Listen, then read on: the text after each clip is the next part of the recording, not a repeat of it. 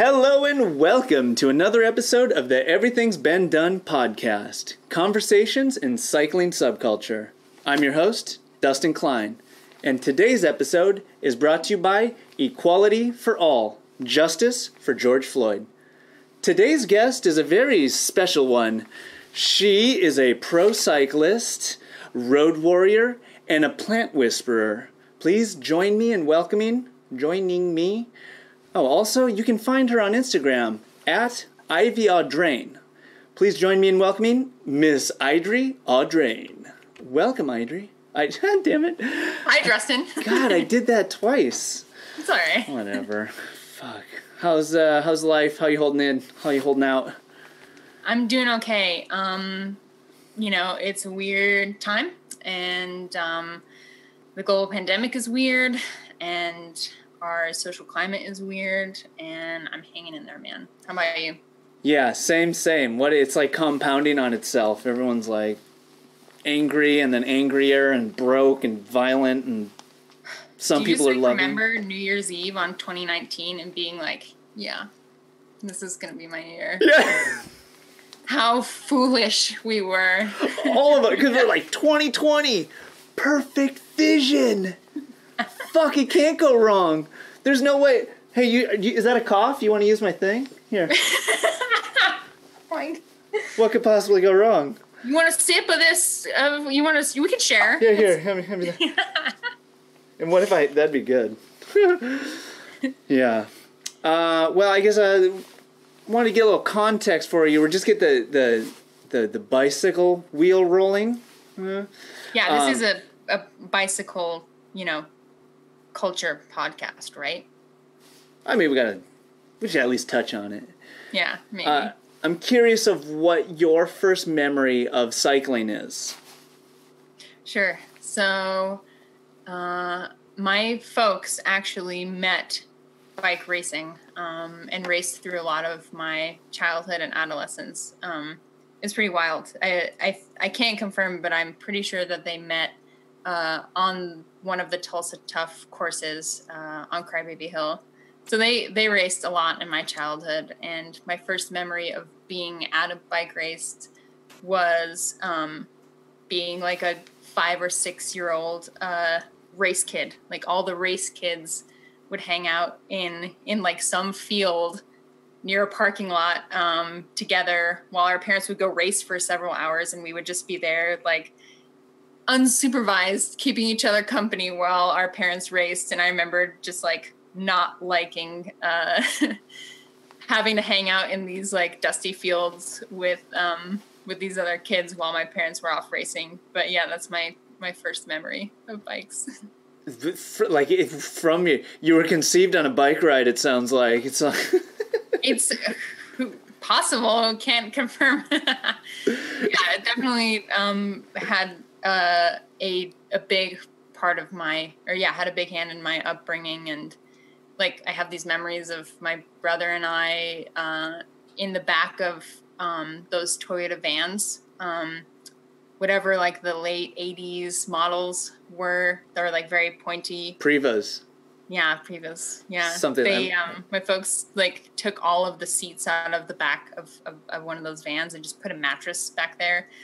And there were like no speed limits on the Montana highways when we were kids, and they would just like throw us in the back of this van, bouncing around on this mattress, driving to and from races. And so yeah, there was a lot of bike race attending when I was a kid, but never any racing until I was older. Wait, where did they put the bikes on the van with the kids? An enormous rack up top. On the top. And they would often, it was like they maybe had like 12 bikes up there because they would drive their teammates' bikes, and their teammates would like caravan or carpool in like little sedans with like 4 or 5 of them packed in there, and then my folks would like drive everyone's bikes. Whoa, were your parents ever professional racers or? My mom was, and my mom, she raced Ore-Ida, which was like one of the biggest women's races in the early 90s, I think. And she actually, up until recently, still raced as a Cat 1 and we got to race together quite a bit. And she has like led me out to win some of my most memorable races before she kind of stopped racing. She still rides a ton, and we ride together, and she like has a avid spin class following. Like she teaches spin classes now, and she does a lot of mentorship and loves to get people on bikes. But we haven't raced together in a few years. That is fucking sick. I can't believe you raced with your mom. She's like the ringer. She's like, oh, follow me. Stick with me, kid. Yeah, no, she was a lead out, and one of my favorite memories of a bike race ever, the Tour of Walla Walla, which was a bigger regional stage race in Walla Walla, Washington. She led me out for this crit, and it was like, it wasn't just a lead out, and it's like there are a lot of people that ride with their parents, and some people that get to race with their parents, but like to race at this level and to like execute tactic with a parent is insane. And like she started this lead out like way too early, and it was fields were like quite a bit bigger. Women's fields in like 2014, 15, 16 were better, definitely better attended. So there were probably 40 or 50 women on this year. And she started her lead out with like almost an entire lap to go of this like kind of longer crit course. And she was like riding me off of her wheel with like a half a lap to go. And when you're getting a lead out and you're a sprinter, you like have cues that you give to your lead out, you know, to tell them to pick it up or to like keep it steady or to like back off because they're riding you off of their wheel. And I had to tell my mom like a couple times in this last 3/4 of a lap to like back it off because she was going to ride her sprinter off of her wheel. She was like that strong as a 54-year-old woman. Whoa. And she led me out, and I ended up winning the race, and I won, and I turned around and looked, and there's like 2 other women, a couple bike lengths back, and my mom a few more bike lengths back, and then the entire field is nowhere in sight. So like she decimated this entire Pro 1-2 women's field all by herself in a matter of like 3/4 of a lap. With like teams of multiple riders. Like it was just like she and I. It was definitely my favorite memory of bike racing with her. Yeah, talk about a bonding moment. Holy shit. There were a couple tears after that race. Yeah. Wow, that's remarkable. I couldn't have like made that. I guess I'd never even thought something like that would be possible. Of course it's possible, but like wow. Yeah. I don't know. That's like a really cool story. Yeah, it is. And I didn't think it was something like that would, I mean, when I first started riding and when it was so like challenging for me and when it didn't come naturally for me, especially in the first like couple years, I definitely didn't perceive that to ever be possible. Like I didn't think I was ever going to be on her level, let alone like racing with her. So yeah, it's pretty wild. Did she have a hand in you getting into starting to race? Because I don't think you didn't like bike racing for a while, and then eventually you ended up getting into it. Yeah, I just like didn't like bikes as a kid. Like I was very pink and frilly and sparkly and didn't want to try hard and get dirty and get sweaty. And so my folks like tried to get me to ride bikes, but they weren't very successful. And then I ended up playing college volleyball for a couple years, and it's not like a sustainable lifetime sport, and I wasn't super healthy, and I was had knee injuries and was overweight and not healthy. And my mom came to my college town where I was going to school, and because there was a bike race there, and she was just getting back into it. She had stopped for a handful of years and was like, I'm gonna try racing again. And so I got to go watch her do this race and like help her in the feed zone, which was absolutely mortifying. I thought they were going to like stop and pull over and have a snack and like take a break in the middle of this road race and be like, ooh, let's all just pull over and competition's tough today. Let me tell you. Yeah, let me just crack a banana. Anyone got any, let's put a layer on. No, they obviously just like zoomed through this feed zone, and I can't believe I successfully handed her a bottle without dropping it or like hurting anyone. But it made me really want to try bike racing and try something different. So, she set me up on my first bike and, put me in my first pair of clipless pedals and it really taught me how it works and how to bike race and all of it. Did you end up on one of her old bikes or did you guys find? Yeah, I did. The first ride I did was on her, like, she still has it. It was one of the, like, early 90s Specialized Olay that, it was, like, one of the first carbon bikes that they made. And it had, like, it has all these blue anodized bits. Like, the bottle cage bolts are blue anodized. And, like, the quick release gear is blue anodized. Oh, cool. And, that bike was way too cool for me to be the first bike that I went on a ride on. She still has it though? Like, is it just in the quiver? She's like, I just rode that yesterday. No, it's hanging up in the garage. I think she just can't let it go for sentimental reasons. Yeah, good. I was gonna say you should put that fucker up in your spot. Like, I mean, I think bikes of like, they're like functional art, especially after they've been used because they have all these like wrinkles and like wear, they have like life all over them.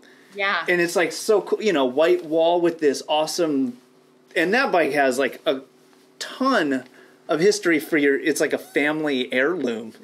Yeah, it really is. Yeah, I like that my bikes have like paint chips and scratches and like I've ridden them, know? Yeah, you got to earn all that stuff. It doesn't come for free. I mean, I guess they don't cost anything, but you got to get out there for them to happen, Yeah. Does your mom live in Missoula also? Yeah, she just lives a couple miles away, which is really nice. Yeah.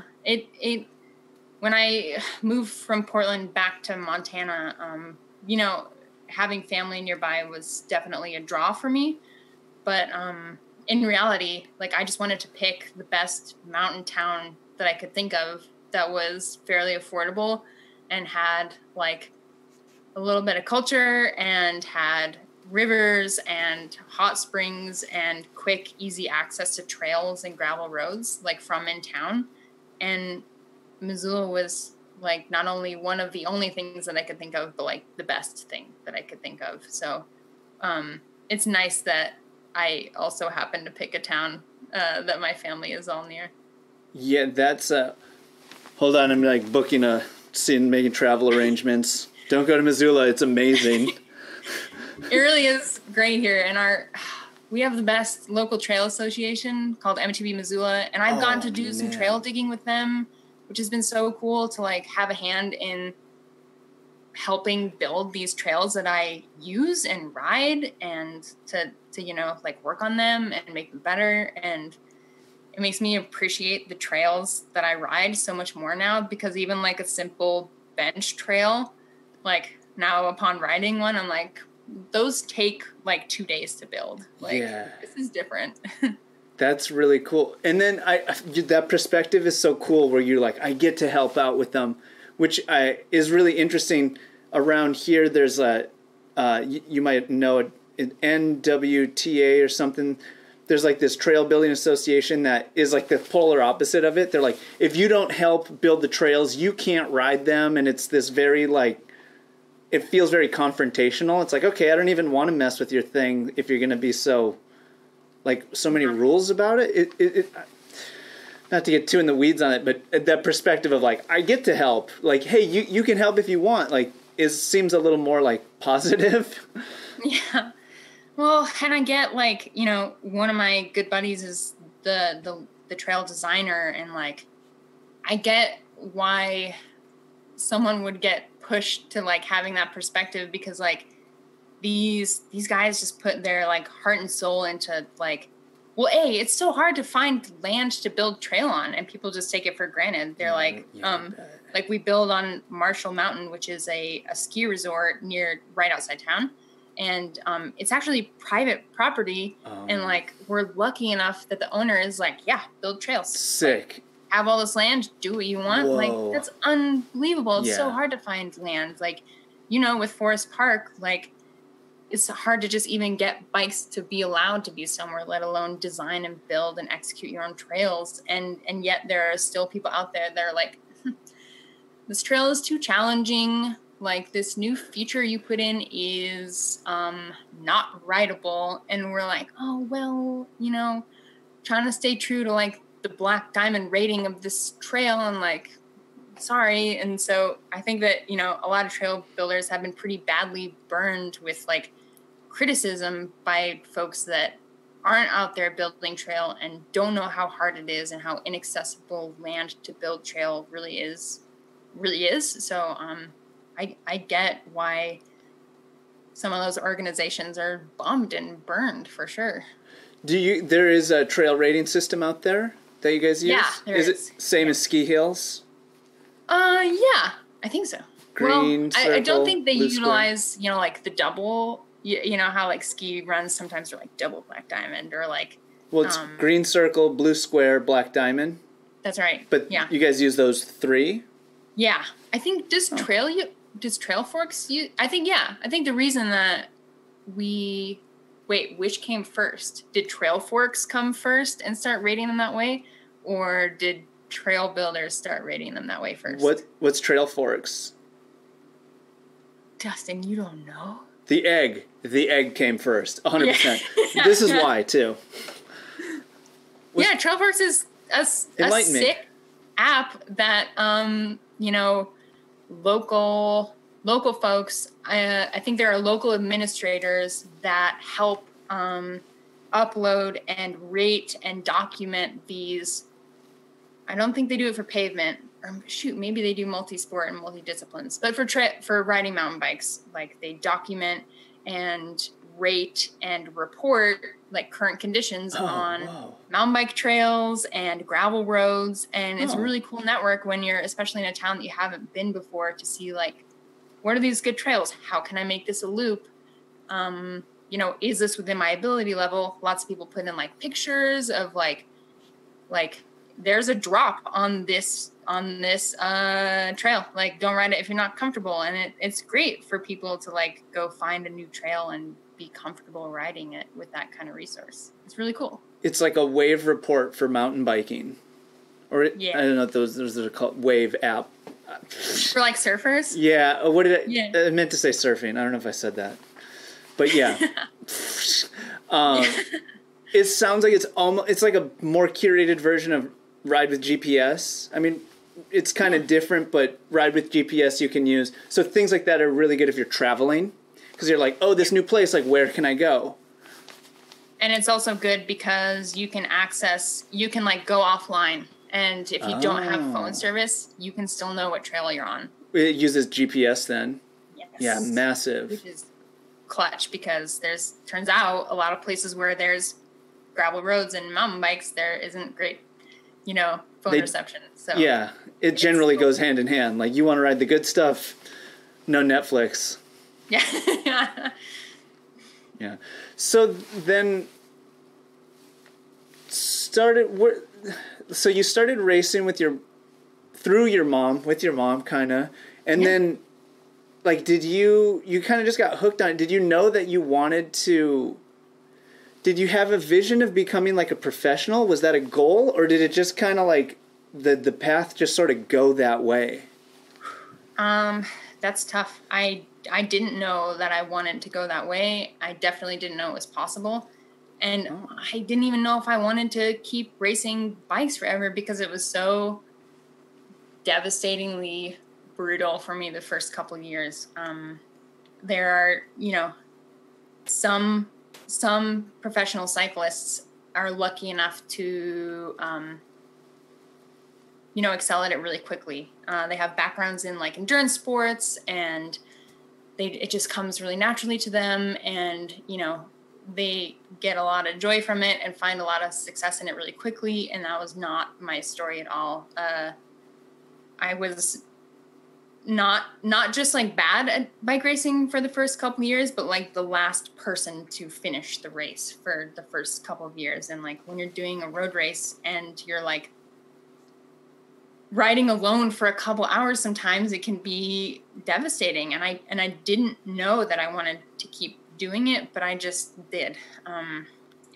There was something about the potential to keep getting better and kind of like trusting that I was going to get better one day that made me want to keep trying.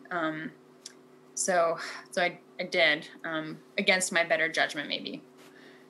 And it seems like you probably did get incremental gains throughout the process or throughout the journey. Like it wasn't just like 2 years later, like, okay, now I'm getting better. Like it's a gradual incline plane that like, oh, I'm getting better. Were you noticing those results or that improvement?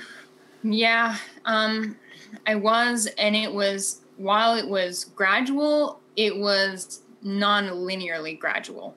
Oh, so, interesting. While there was like a comprehensive trend of slowly getting better and better, there would still be like one thing that felt really good, followed by 2 or 3 things that just like absolutely sucked.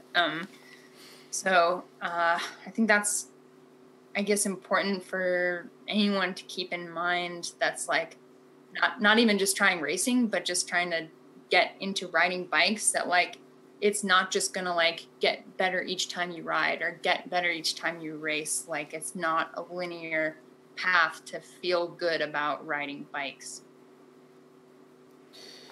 Right. And like it makes me think about how it's like the journey. Oh, I'm almost losing this train of thought too. So it's, sure, there's like you say, like, oh, this thing's doing good, but these 3 things aren't doing good. So then it sounds like, it almost becomes like a mind game. And this can kind of fold into any discipline or practice someone has is, it's easy to focus on the stuff that's not working. Like it's so easy to do that.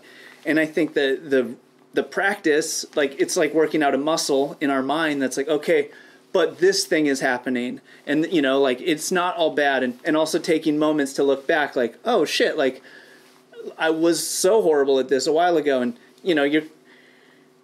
as you progress through anything, you're kind of always at that edge of like the worst point it can be at any given moment, because it's always generally going to be getting better, which is just kind of an interesting thing. Like, oh, like, so if you're always at that, like the crappiest point you can be at any given time, it's almost like a paradigm shift of like, what, it's not about being the worst version of this. This is in a sense also the best version of it that you could ever be too at that point. Because, in the future, it can kind of go any which way. I might have just painted myself into a corner.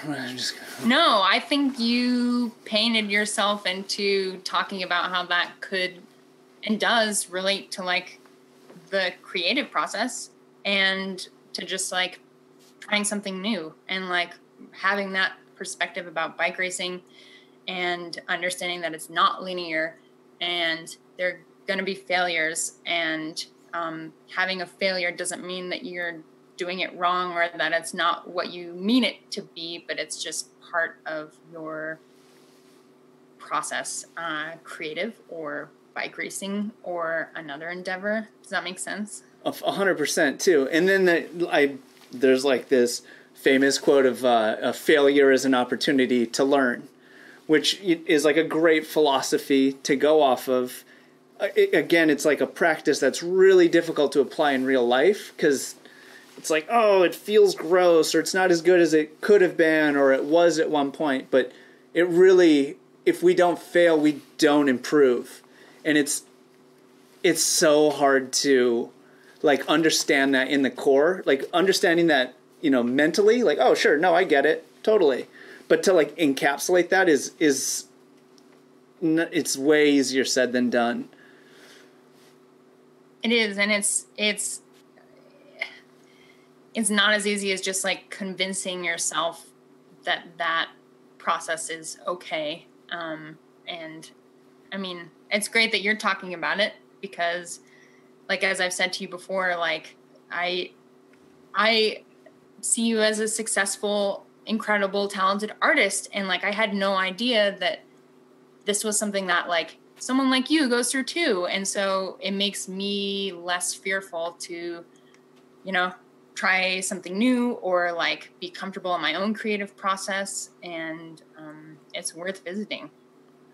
Yeah. I mean, it's kind of this like feeling of discomfort, like being okay with discomfort, which is uncomfortable. Imagine that. Like, and a lot like bike racing, like maybe, or riding your bike, like maybe exclusively that is what bike racing is like understanding that you're going to be uncomfortable and it's going to hurt at times and trusting that like hopefully you're a little less uncomfortable than everyone else in the bike race and that discomfort is part of success, and sometimes if you're extremely lucky and the stars align, part of winning.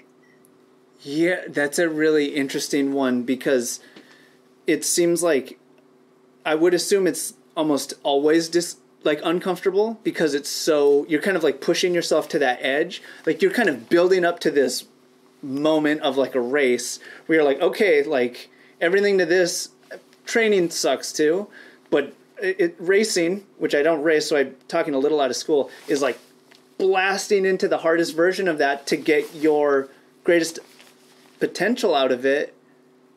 And then you're just like, it's kind of, you never know if you're going to win.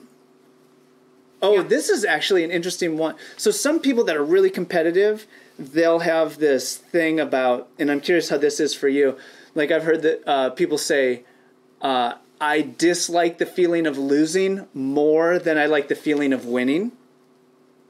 Well, do you ever like, so these people, it's like so competitive, so intense that, there's many ways to look at that, thing, that yeah. cup of, there's multiple perspectives on it. Some people just like to push themselves. Some people really want to win, but they understand if they don't. But there's like this funny theme of like highly competitive people that are often really winning a lot. Is it kind of cracks into this level of, it's like mentally unhealthy because they're so focused on winning in like a gross way. It's not even like, I love winning. It's like I said, like I hate losing so much that it's only demon chasing sort of thing, running away from them. Yeah, that's completely accurate. There can be a really unhealthy approach to being competitive and wanting to not lose. And if I'm being honest, that was a big driver in me for racing for a handful of years. And, that competitive part of me really had to shift away from measuring my success in just winning and, not losing to something more of like my success can be measured in my effort and, doing the best that I can, as cheesy as it sounds, and just like, seeing how hard I can push myself. And, it takes a lot to really shift from that. It feels toxic. And it feels like it's driven from fear also of not wanting to fall short and not wanting to feel inadequate. And so there were so many layers of that type of approach to cycling and to racing and to just like living my life and working and engaging in relationships that I wasn't motivated to seek and engage in things that were life-giving, that were enriching. I was just fear motivated of not, I just didn't want to fail and I didn't want to fall short. And so that meant winning. And that was the only way in which I could feel really successful in bike racing, is not just winning, but not losing. And it manifested itself in a lot of really bummer, angry, insecure ways. Yeah, and I feel like it seems so easy to kind of slip into that, it almost like identifying with winning. It's like a drug, because when you win, that's the high, right? And then you kind of, I don't know, maybe did it feel like you kind of get, I don't know if did you feel like you got used to that, or that you like, it's like almost like, oh no, like I never want to let this go, or was, I'm trying to understand it, like the fear of not ever having that again. Yeah, the fear of not having it again, the fear of, understanding that I expect it of myself now, and what will happen to me when I no longer succeed. Which, like I said, I measured success in just winning. And so it was like, what's going to happen when I stop succeeding? Or if I move to the next level and I don't succeed there, does it mean I'm not good enough? Does it mean like I should just quit? Like, does it mean I shouldn't even try and just like stay doing local races and not even put myself out there and, exert that kind of energy if it means that if there's any chance that I could lose? This is like a really interesting subject, because I feel like I don't hear many people talk about this. It's like the poison of winning, or the like, this is sort of a weird analogy, but like the Midas touch, like once you've got the thing, it's like it starts to corrupt them, or like the precious, like, and it starts to corrupt your mind. You're like, no, I need to do everything to keep this, and it infuses your perception of reality. It kind of toxifies your one's mind. It sounds.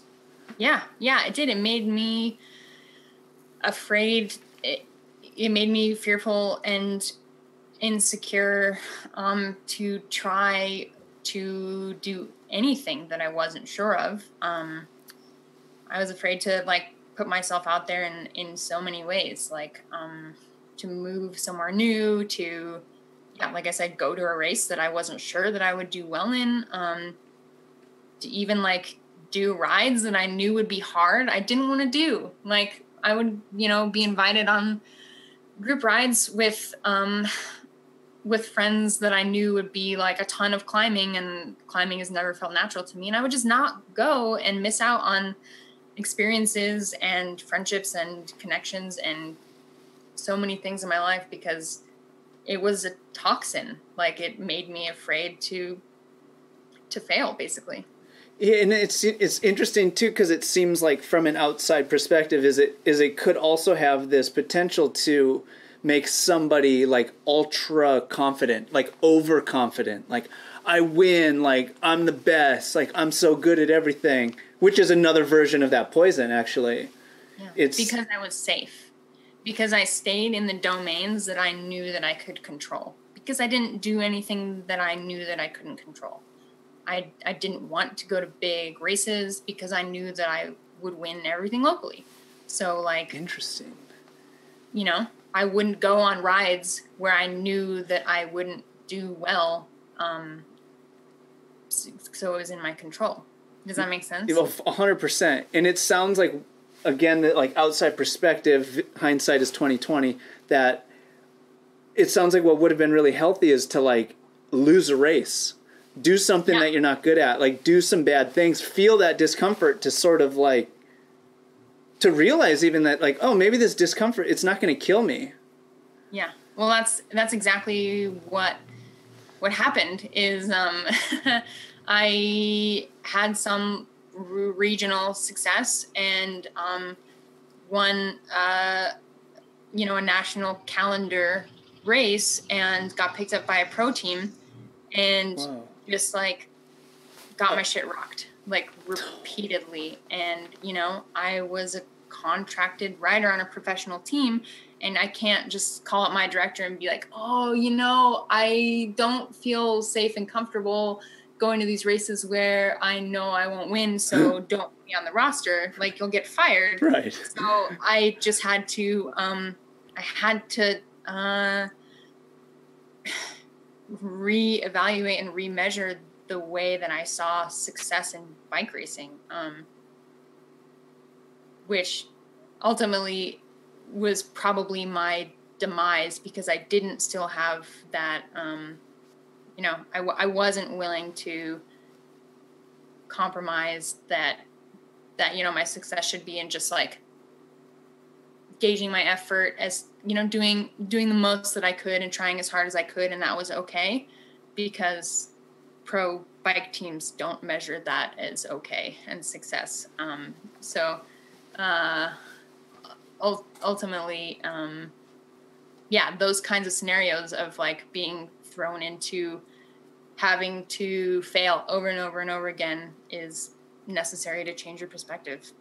And is that kind of how you felt for you? Is that kind of helped untie the knot, like melt that block, or did it just tie a different knot? Maybe a little bit of both. I think it more tied a different kind of knot, less of, it fostered less of that part of me that was, felt safe and comfortable winning, and, created a different kind of feeling of a different kind of insecurity and a different kind of feeling of falling short. And, being put in that setting just affected so many areas of my life, of being like an angry, person that wanted to control every part of their setting, to instead being someone that was insecure and, afraid of falling short in a really sad, in more of a like sad way than an angry, fearful way. And so it took a lot of leaning on people in my community and some really wonderful folks in my life to like work that helped ask me the right questions of what I thought it would look like to feel good about bike racing, and in turn feel good about my entire life, to get me to this different perspective of being okay and happy, just trying my best. That's interesting.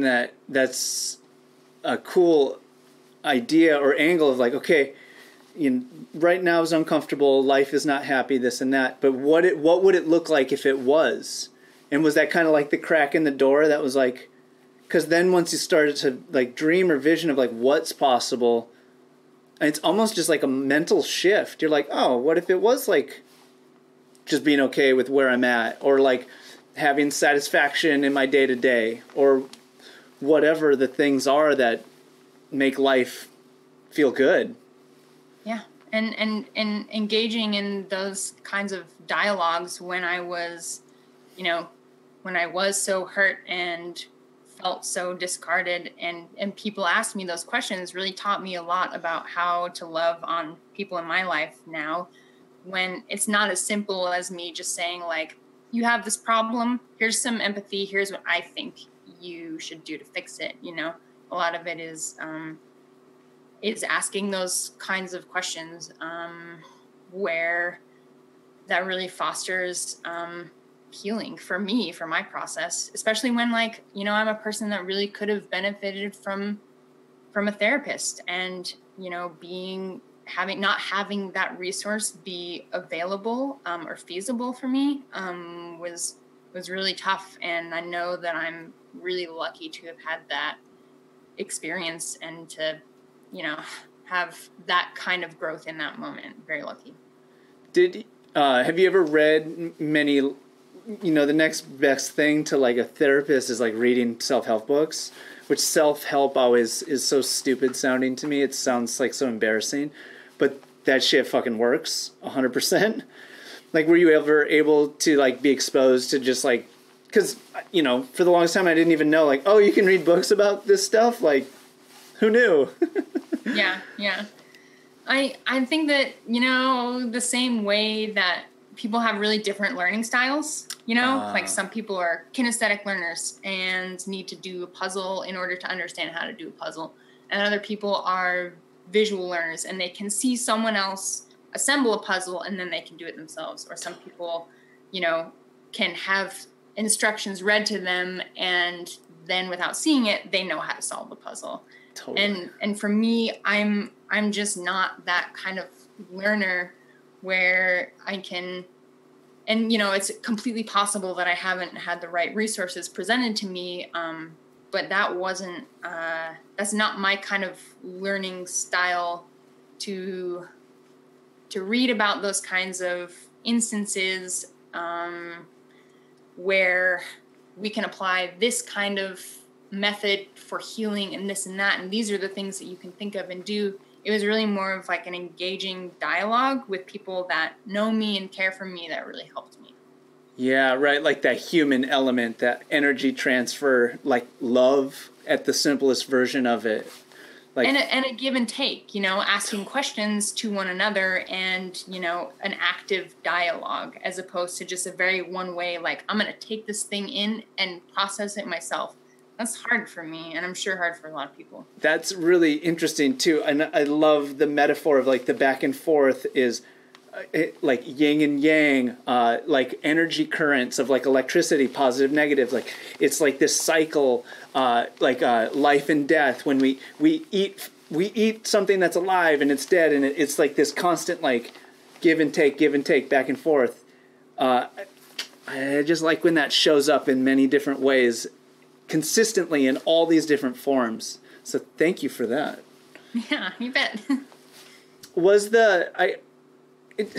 I don't never raced on a team, but a lot of this stuff you were talking about was with road racing, and was part of the, or how much of in the dynamic of the fact that, from what I understand, road racing is like there's the leader and everybody else that supports the winner. Like, is that kind of play into the mind games of it, where you're like, I used to be winning a lot and now I'm just supporting this person? Or not, I don't know, maybe you were still the main person. I don't know. I mean, sometimes I got opportunities to be the main person, which like presented its own challenges. But yeah, you're right. There are definitely a lot of different roles amongst a team. There are road captains, there are GC riders that we're protecting.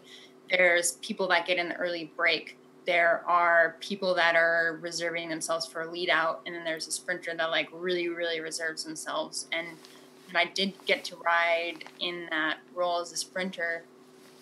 It was like crippling. Like it was, you just have like fleeting moments where you have to make a choice, and if you make the wrong choice, it's like, well, I just conserved all of my energy for this 3.5 hour race, and it came down to a 3.5 second moment that I blew it. Like, and so it was completely the pressure was unbelievable, and it kind of like made me like cyclocross so much, I think, because there were so many more moments for you to mess up and then make it right, you know? Like you can not ride a corner as good as you should have, or like, you know, if there's a little feature that you have a hard time riding, like you can try to ride it better and better each lap, and there are like all these moments where you can fail and succeed and you know, not do good and do better the next time. So I think that's why I like cyclocross. And then did cyclocross come? That's kind of where it entered your life. It sounds like maybe there was like this Indiana Jones moment where it was like, oh, maybe I'll just flip into this a little more. Yeah, very much so. I didn't really dabble in cross. I just like completely dove into it because the moment I tried it, I was like, this is it. I like this. I like this. I like the amount of time that this effort is. I like how engaged I have to be, you know, with road racing so much. Like, it's hard to stay engaged.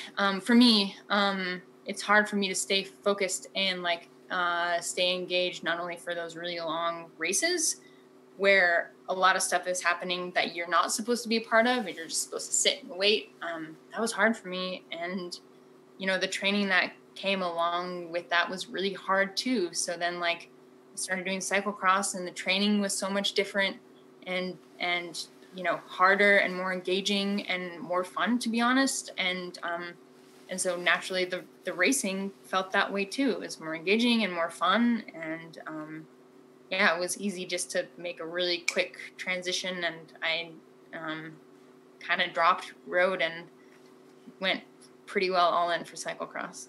And then did you go straight into single speed with that, or did it you play around for a little bit? Yeah, my first cross bike was a single speed, and I have a geared bike that I love riding and I train on a ton, but for racing, there's something just so pure about a single speed bike that makes me race better, I think. Just because if something is hard and a section is hard and I wish I had an easier gear, I don't. I just have to deal with the choices that I made and ride it out, and it makes me a better racer, I think.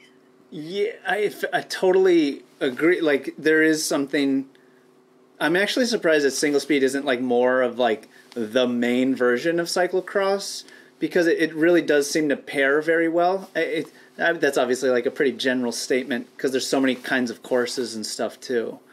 Do you have to are you changing your gearing on each race? It's kind of a novice question. No, it's all right. It totally depends on the course. Totally.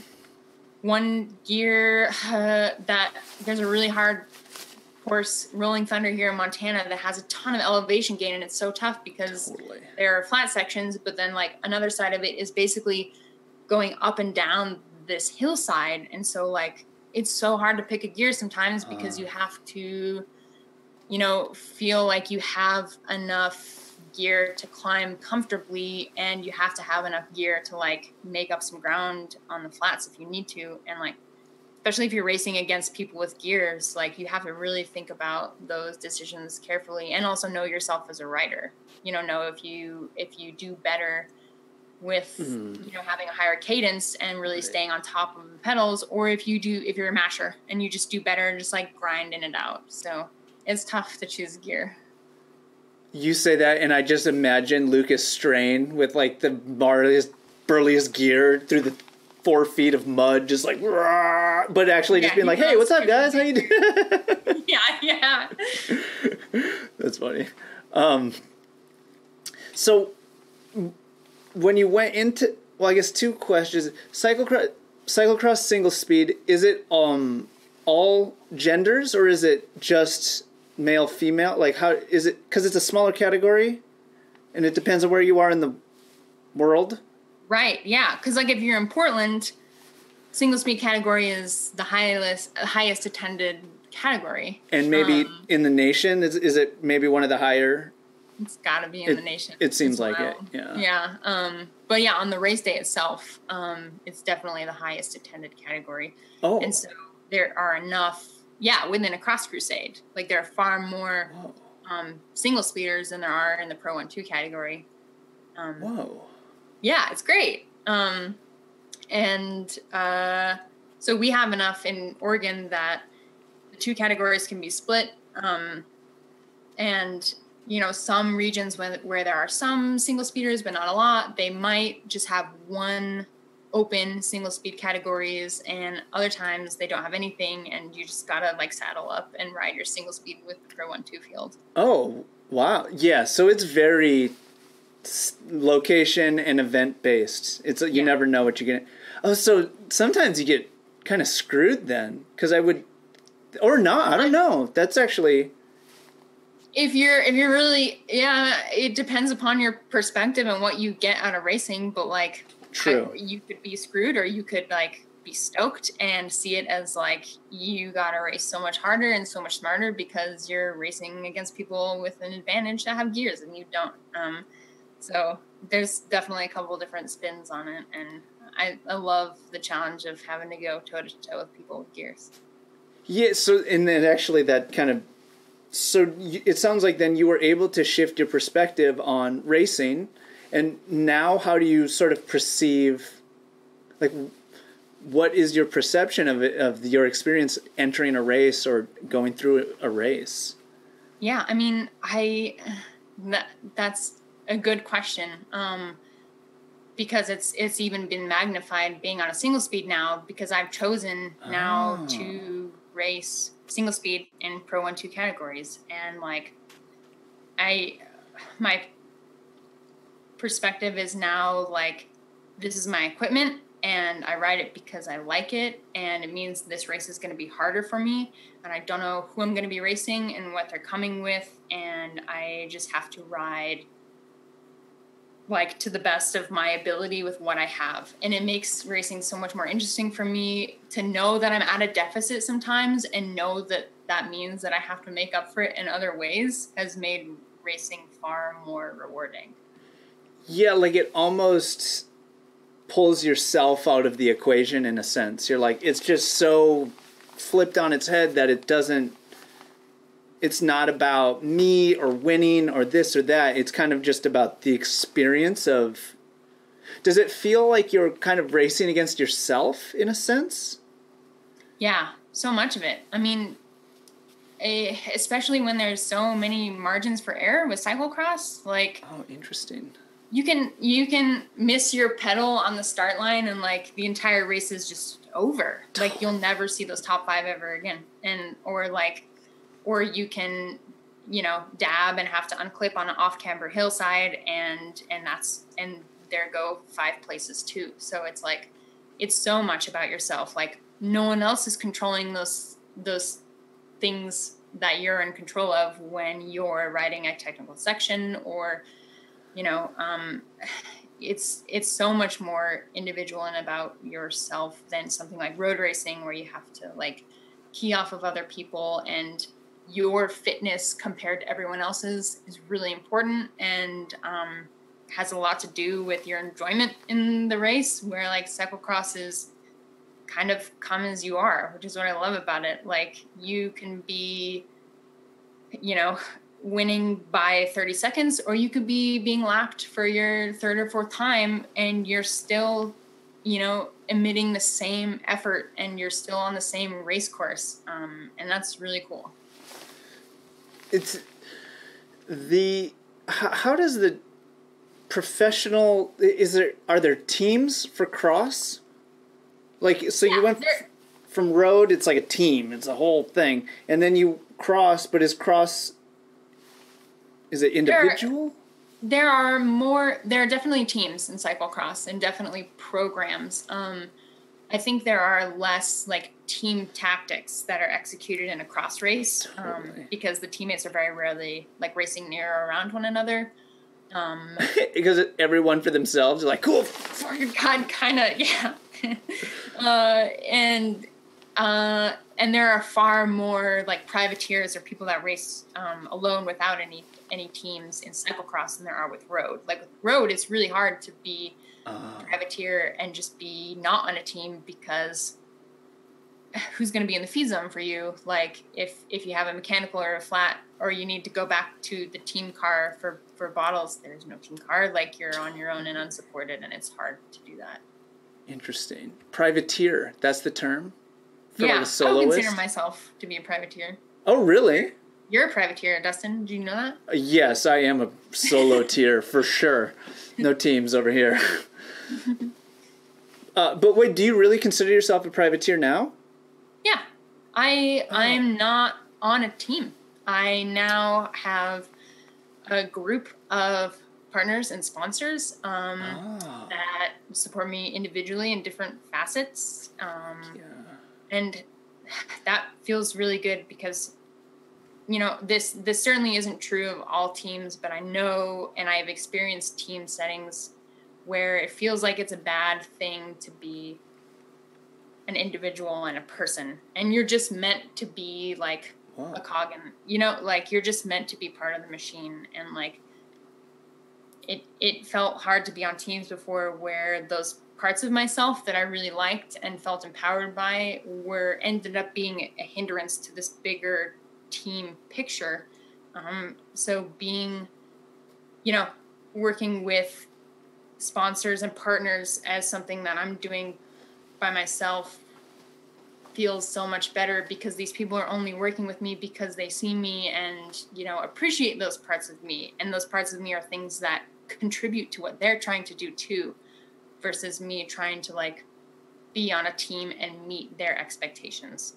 And it sounds like, it sounds, I guess, like kind of selfish that I just want, but that's where I am. Like, I want to work with people and brands that, see me and appreciate me and know my value and merit for what it is and not what it should or could be. Yeah, I'm completely understand. I love the fact that you're doing that. I do the same thing. Like, I actually I was really curious about this. Like, I wasn't sure if you were on a team, but you kind of seemed like like an isolated athlete, but I didn't know if that actually existed in cycling. Is it is it uncommon? Especially in off-road things. Right. Yeah. Oh, okay, naive question. Wait, do you race mountain bike stuff now? Yeah, okay. I did a few mountain bike races before I had a really bummer crash in the beginning of XC season last year, or more at the beginning of XC season last year. So I haven't had a chance to try to keep doing it and get better at it, but I got healthy and ready just in time for racing to not ever happen again in 2020. So it's okay. Hashtag Rona. Yeah. It's funny that a lot of athletes are this year being oh my gosh, what happens if I don't get a race this year? And I have commitments with sponsors and I have these things that I have to do that I was counting on doing. And what if none of those things get to happen? And I was there last year. If you've ever been in, had a crash or an injury that's severe enough that you don't ride or exercise for a couple months, what that's like, and you're ready for this dialogue in your brain of yep, it might not happen, might not ever happen this year.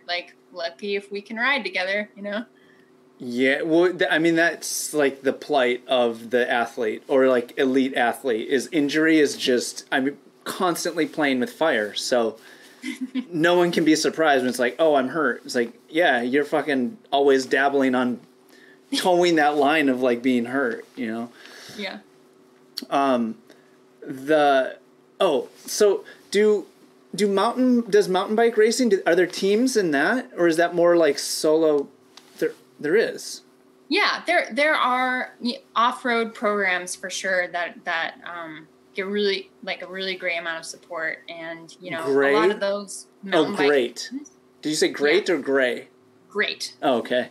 Super good. A very gray amount of support is pretty questionable out there. It's a cup of water, that's kind of it. Pat on the back, maybe. Yeah. So it's a lot of the off-road programs do a lot of different disciplines. So they'll have a title sponsor that's a bike manufacturer, and that makes bikes in all these different disciplines. So as a result, they'll have an XC team and an enduro team and a cyclocross team. So it's pretty cool. Cool. Oh, wait, so seems like a good opportunity. Who is supporting you right now? Funny you should ask. My bike sponsor for this year and moving forward is called Forecast Bicycles. They are hand-built bikes out of Vancouver, Canada. So cool. Pretty excited. My new XC bike comes in the mail any day now. Oh, and cool. So I'm working with them, and I work with Eliel and Oakley Bike. And cool. Hand Up Gloves. Sick. Whom I adore. And the wonderful folks at Easton and Raceface and Fox. Oh, that's a pretty decent lineup. Yeah. Cool. It's great. I'm very lucky. Yeah, congratulations. That's awesome. For not having like done much in mountain bikes or, you know, anything outside of single speed. Yeah, I'm very lucky. Is that the plan? Is the plan to try and, or are you interested in doing other types of races, or is it still just kind of doing what you're comfortable with? So yeah. My plan for 2020 before racing was to do XC racing, a pretty full calendar, and then to travel and race my single speed cyclocross bike for some bigger UCI cross races. Was my plan, and will be my plan moving forward if and when racing resumes. I am excited to compete at a higher level on my single speed, and you know, like I've said, I feel like I race better on the single speed, and you know, I might not get great results, but I know that I'll be there and in the mix, and I'll get a lot out of it personally by being challenged in that new way. Yeah, it's cool. I like that you have kind of overcome this perspective. Your relationship to competing now sounds much healthier than it used to be.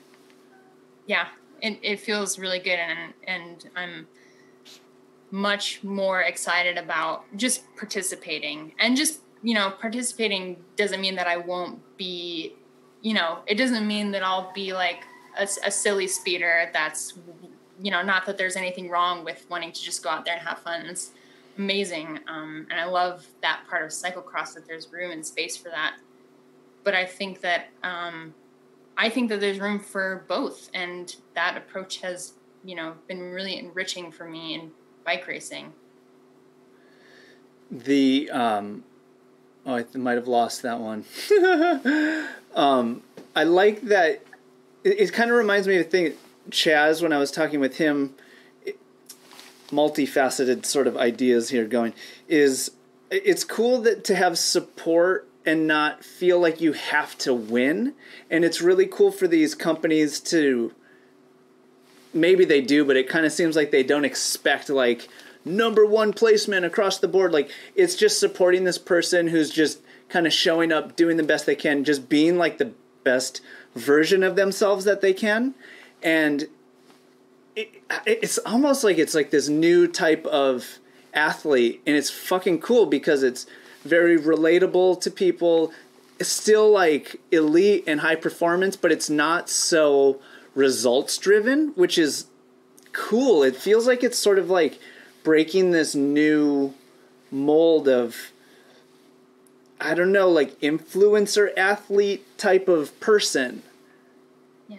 Well, I think that the industry is like seeing and acknowledging this type of person, because it turns out that, like, you know, most people that are cycling enthusiasts and, you know, want to participate are inspired by like the moms that go race, you know, or like someone that works 2 jobs and still gets out there and tries their best. And those are the people that we as cyclists connect with and are inspired by, and less so of these like untouchable world tour road racers that we have very little to no commonality with, you know?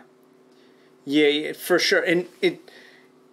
But still people like myself love to see like elite, because you're like, oh, fucking, like, they're graceful, they're powerful, like, and all of this reminds me of skateboarding. Like, people sponsor skaters not for fucking results. Like, who in that culture, that's like laughable. There are competitions, but it is not a top priority. So I really love that this is like, it feels like it's sort of happening a little bit with cycling on this level. Yes, cycling is very like competitive or race, I don't know how to say it, like driven, or like the racing is kind of the like video part of cycling as it is for skating. Like it's just a component of the culture.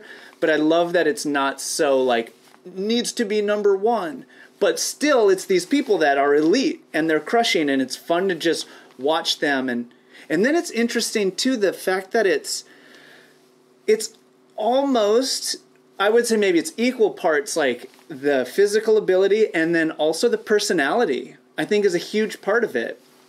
For Chaz, it's a great example. Like, he is such a personality. His persona is like a big part of the thing that like draws people to him and his support to him.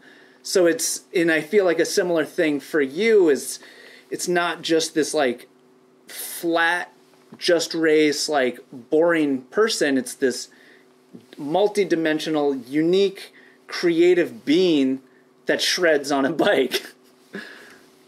Yeah, if bike racing culture could be, just could incrementally move towards skateboard culture, or what is, if the value is measured similarly, that'd be great. I think there'd be so much room for so many more people that wanted to contribute and be part of the narrative if it were like that. And when it moves towards that, I hope it does.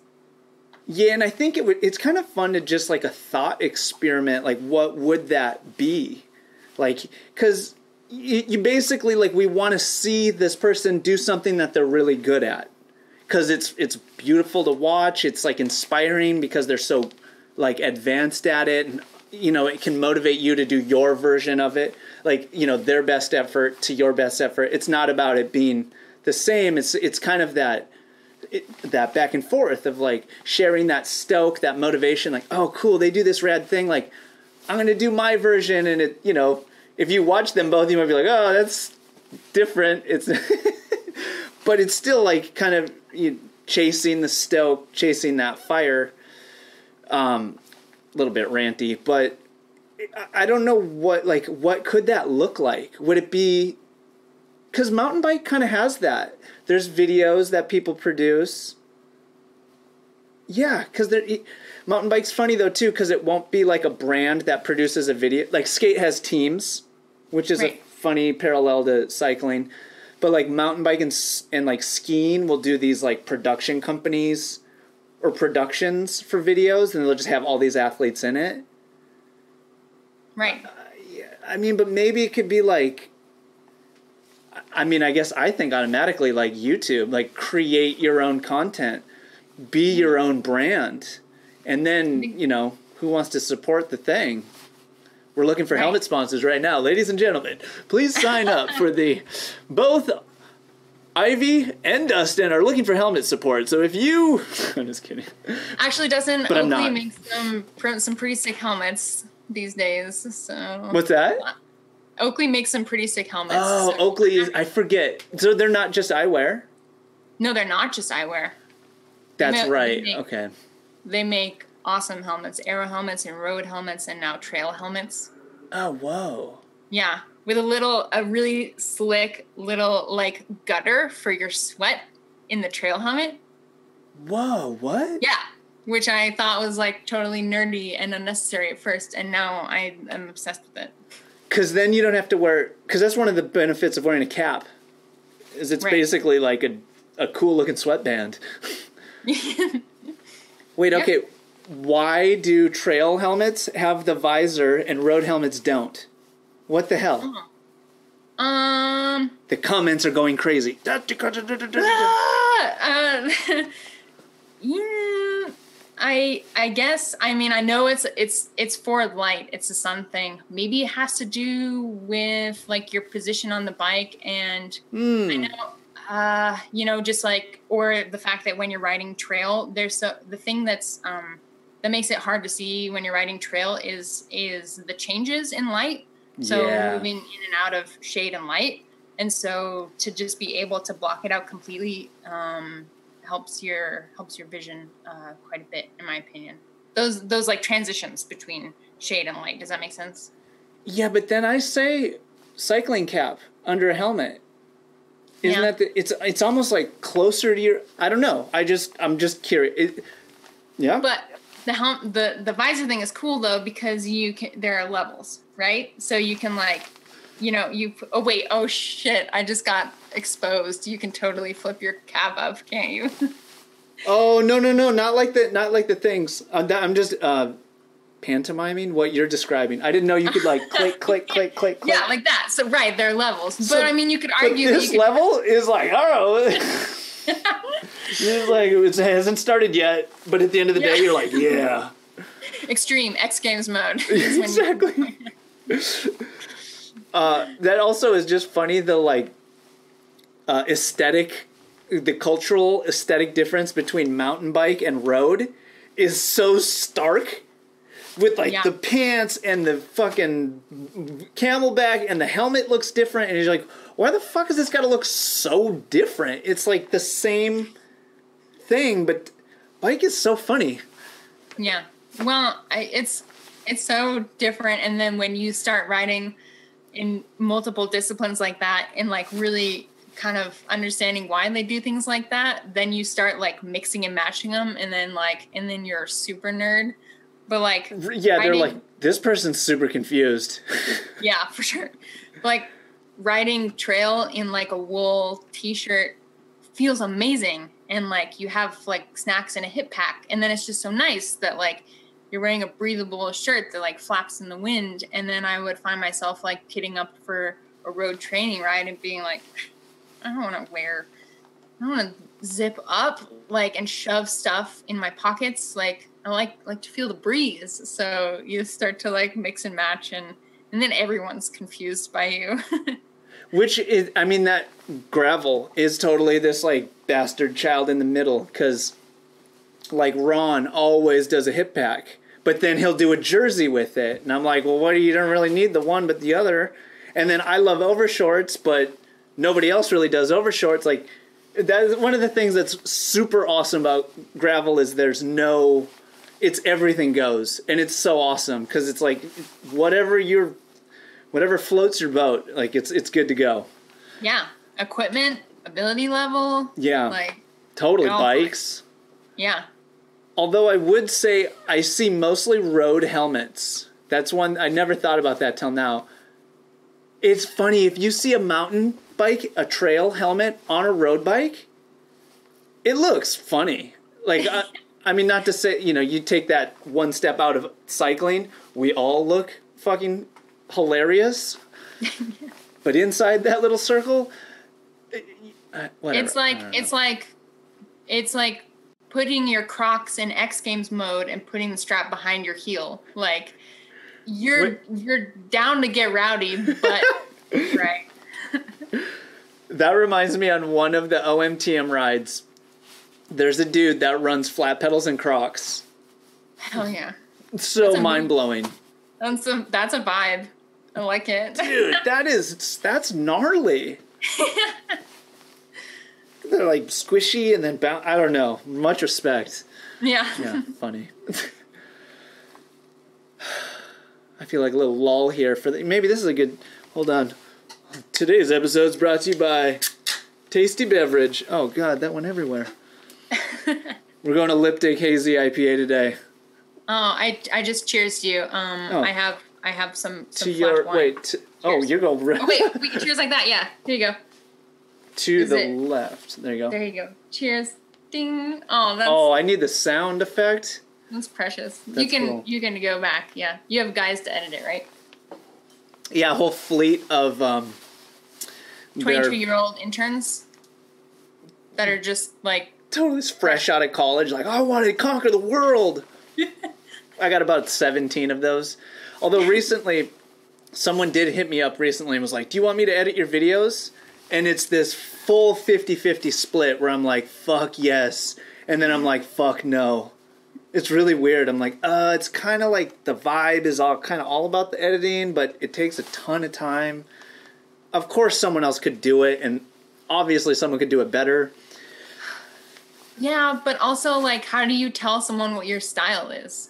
Like, for something like video editing, and, like, can they know, do they see it? Like, I feel like you have a very distinct, like, style to the way that your videos are formatted, and, like, it would have to be someone that, like, really was already, like, a fan and sees it, I guess. But the thing is, what does the style look like? There's, like, hundreds of videos that show what the style is. I'm not like, if you're really, I would say that most people coming out of college are probably like several levels above me in competency for editing, that they could be like, oh, this guy edits like a 4-year-old. Like, the simplest, like, got it. I could only imagine if you're an editor, you got to do like, okay, a documentary vibe, or like an action movie thing, or like, I just make one thing. Like, I can't imagine, like, that's like being a musician and playing all these different genres. Yeah, or like doing web development as a minor like 7 years ago, and now with all of the like languages for, now I like look at the source code of a page and I'm like, yes, this computer page is made of internet. Like, I don't know anything anymore. Like, is that what you went to school for? Was coding? It was part of my minor. My major was communication studies, and I minored in web development and journalism. Oh, this seemed like I feel like a parent would be like, all right, you'll find something with that. Yeah. I was like, I am going to spend a lot of money on this. How many ways can I make job paths for myself from this? So it was the journalism and web development thing was more of like a media umbrella type of minor. And in retrospect, I shouldn't have spent any energy on the web development thing because, like, do you remember MySpace? Like, I used to put effect code into my MySpace and then be like, oh yeah, I can code. Sick. Yeah, I know what to do. So like, that doesn't necessarily mean that I should have, considered it as a potential career path. Like, I love making my font bigger. Yeah, I love putting snow on my MySpace because I'm 18 and it's wintertime. Like,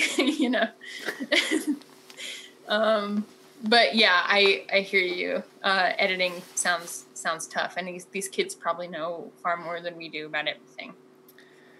That's true. Yeah, that's my mind goes in all kinds of versions of just getting. As you go through the path of life, you start understanding all the like, oh, and then you're like, oh, and then you see someone younger and you're like, oh, they're in this, but then they think I'm weird because of this, and I am weird because of that. It's just like, man. Oh, and this goes to like one of my favorite, I guess this is a pet peeves, but whenever anybody, this applies to every single person except the oldest person in the world, whenever anybody says, oh, I'm so old now, to anybody that's older than that person, you sound like a fucking fool. Yeah. It's just, think about it. Separate for just a hot second. You're like, so what does that say about all of these other people that have... It doesn't say like it's a bad thing. Like... Exactly. Like... getting older. Like, are you... Or not, I guess. But, I like getting older. That is so refreshing to hear. Because... then I feel like so many people, the narrative is like complaining about it. You're like, shut up. It's inevitable. Like, what? The other alternative is to just stop. Like, there's no other thing. It's always getting older. Yeah. Why, like, corrupt your spirit by, like, hating yourself for getting old and instead just being like, here are more opportunities to grow from all of this shit that has happened and be better for it. I like that. Yes. Yeah, and I guess, is that called... I feel like this is dangerous, but is that called wisdom? Uh-oh, careful. That is dangerous. I think wisdom is like a weird one because it feels almost like what we were talking about with like the corruption of competition, the like poison thinking. Like thinking that I'm gaining wisdom is like, feels like a slippery slope of, I don't know. There's something about it that like, it sounds really enticing. Like, yeah, I want to have as much wisdom as possible. But it sounds like not, I don't know how to articulate that. No, it seems like there's a balance of like, seeing this stuff that we can learn from and grow from and turning it into wisdom versus like actively pursuing it to the degree of like that's what you're after. I think there's maybe a balance and a bit of a difference.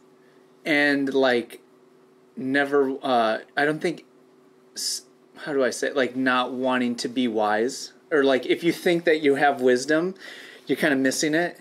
But it's people, you know, wise people don't think that they're wise. Yeah, I agree with that. Wise people, I think, know that there's a lot more things that could happen, and a lot, you know, a great number of different events and perspectives that are there. Yes, and that you have, and things that you have no idea about. There's so much that we'll never know. Like there's no one's ever going to know it all. And that we won't be able to know as you know, as white people in North America. There are many perspectives that like we can hear of and try to understand that we can't attribute to wisdom. Huh, that's an interesting, that sounds like the race thing too, is like we'll never understand it all, but there's finding like a certain amount of, because also it's kind of overwhelming, like, whoa, we're never going to be able to understand everything. Yeah. Sounds obvious, but which sounds also like, oh, am I always going to be like dumb then because I won't be able to understand it all? But just knowing that you can't understand it, there's like a certain amount of freedom in that to just, I don't know what that part is, to just to just be okay with where you're at. Yeah. Sounds I like, agree with that. Sounds like, and then there's a cat hanging and they're wet and you're just like, hang in there. And it's like, hang in there. Yeah, you got it, little buddy. Yep. Maybe we should end it on the motivational poster. Yeah, I feel really good. Yeah. Oh, cool. Well, that I think that's about. All right. Let's see. How do we wrap these things up? I forget. Well, thank you, ladies and gentlemen, for tuning in. If you would like to learn more about the inner workings of Ivy's life, check her out on Instagram @IvyAudrain. And we'll see you here next week. Same time, same channel.